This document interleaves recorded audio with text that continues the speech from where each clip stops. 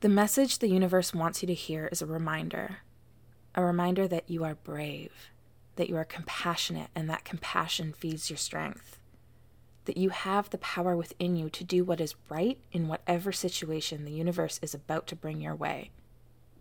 How will you use your strength to show up in the world this week? Welcome to Tarot Reflections, your tarot pulls for self-reflection and introspection. I'm your host, Megan Brookhorst. Are you ready to look into the mirror that reflects back your mental and emotional state? Then get comfortable, take a deep breath, and let's get reflecting. Hello, friends. Welcome back to another episode of Tarot Reflections. If you're new to the podcast, thank you for being here. First thing you need to know, this isn't your traditional tarot reading. We're not looking to see what's coming in our future. Rather, we use the tarot as a tool for self-reflection and introspection. To learn about how this podcast works, be sure to listen to our trailer episode that spells it all out for you. I also want to thank everyone who reached out to me with words of love, support, and wisdom after last week's episode. It has not been an easy week, but I'm taking it day by day. Today has been particularly hard, unfortunately, and for several reasons, many outside of the breakup. But focusing on work and growing this community has been getting me through this transition, and I'm so grateful for you all in being part of this healing process. In this period of change for me, I've been thinking a lot about control. Even before the breakup, themes surrounding control kept popping up in my work and in my life. It was in the cards during episode 8 with the Wheel of Fortune reversed. It's been a constant theme in my client sessions on conflict resolution and establishing boundaries.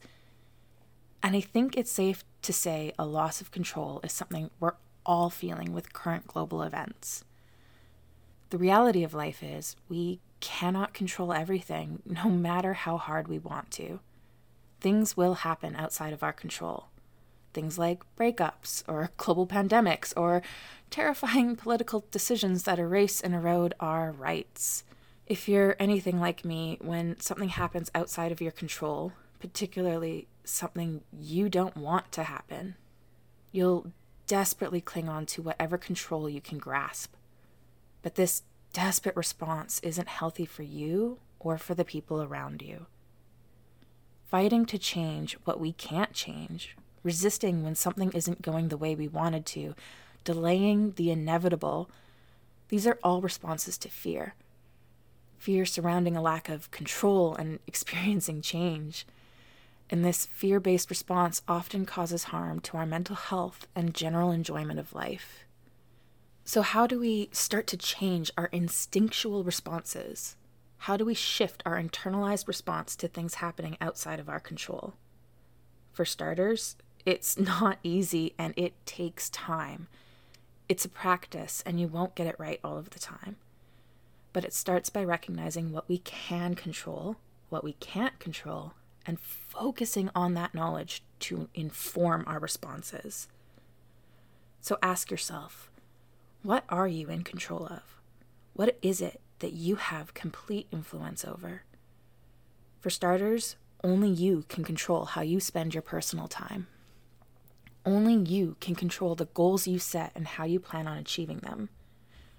You control your reactions to situations, even to those situations outside of your control. You control how you communicate with others and with yourself. As an adult, you have control over who you let into your personal life. You control how you take care of you. You control how you react to triggers. There's so much more you have control over in your life. Use this list as a starting point in your reflections. But then the really important part of this process is recognizing what you can't control in life, what cannot be changed simply because you want it to. And that includes the past and the future. It includes what others think about you or how they feel about you. You can't control the actions of others or their reactions to events. There's a really simple exercise that can help us start to recognize the boundary between what's within our sphere of control and what's outside of it. If you want to dive into this subject more and do more work on recognizing the role control plays in your life, I've included a link with more information in this episode's show notes. Okay, let's dive into today's reading before this episode gets way too long. This week, the message from the universe is brought to us by the Strength card. Oh, my ferocious lion. I am so happy to see this card today. I know it's what I need for the week ahead, and after everything we've experienced in the past few weeks, I also know I'm not alone in that. Strength in the tarot comes in a wide range of forms. It's less about physical strength and brute, and more about our inner strength. It's calling us to recognize what we already have within ourselves so that we can prepare for what the week is about to bring. The message the universe wants you to hear is a reminder that you are brave, that you are compassionate, and that compassion feeds your strength, that you have the power within you to do what is right in whatever situation the universe is about to bring your way. How will you use your strength to show up in the world this week? Remember that true strength shows its power best through radiating confidence and assurance. As for our mental health card for the week, we have the Five of Cups. Folks, this week's message feels so personalized to me that it's telling me I must not be alone in my emotions these days, because the Five of Cups signals a loss and all the feelings that come with that loss. So can I say, if you're out there feeling grief, disappointment, regret, and the pain of losing something or someone you care about deeply, know you are far from alone. Please don't hesitate to reach out to me via Instagram DM or email. Leaning on my community has kept me sane during my loss.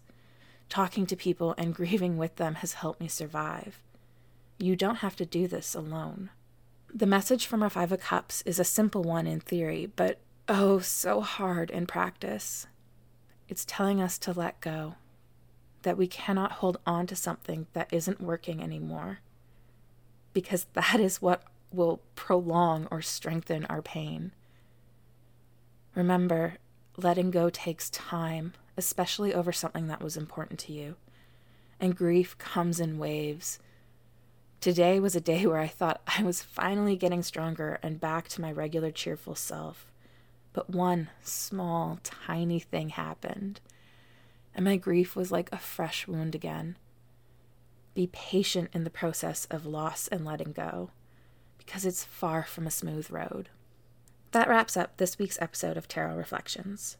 If you've been enjoying the podcast, please give us a rating and review on whatever podcast platform you're listening through. You can also give me a follow on Instagram at Megan Mentally or on TikTok at Tarot Reflections Pod. My DMs are always open if you want to chat all things mental health and personal development. Until next week, friends.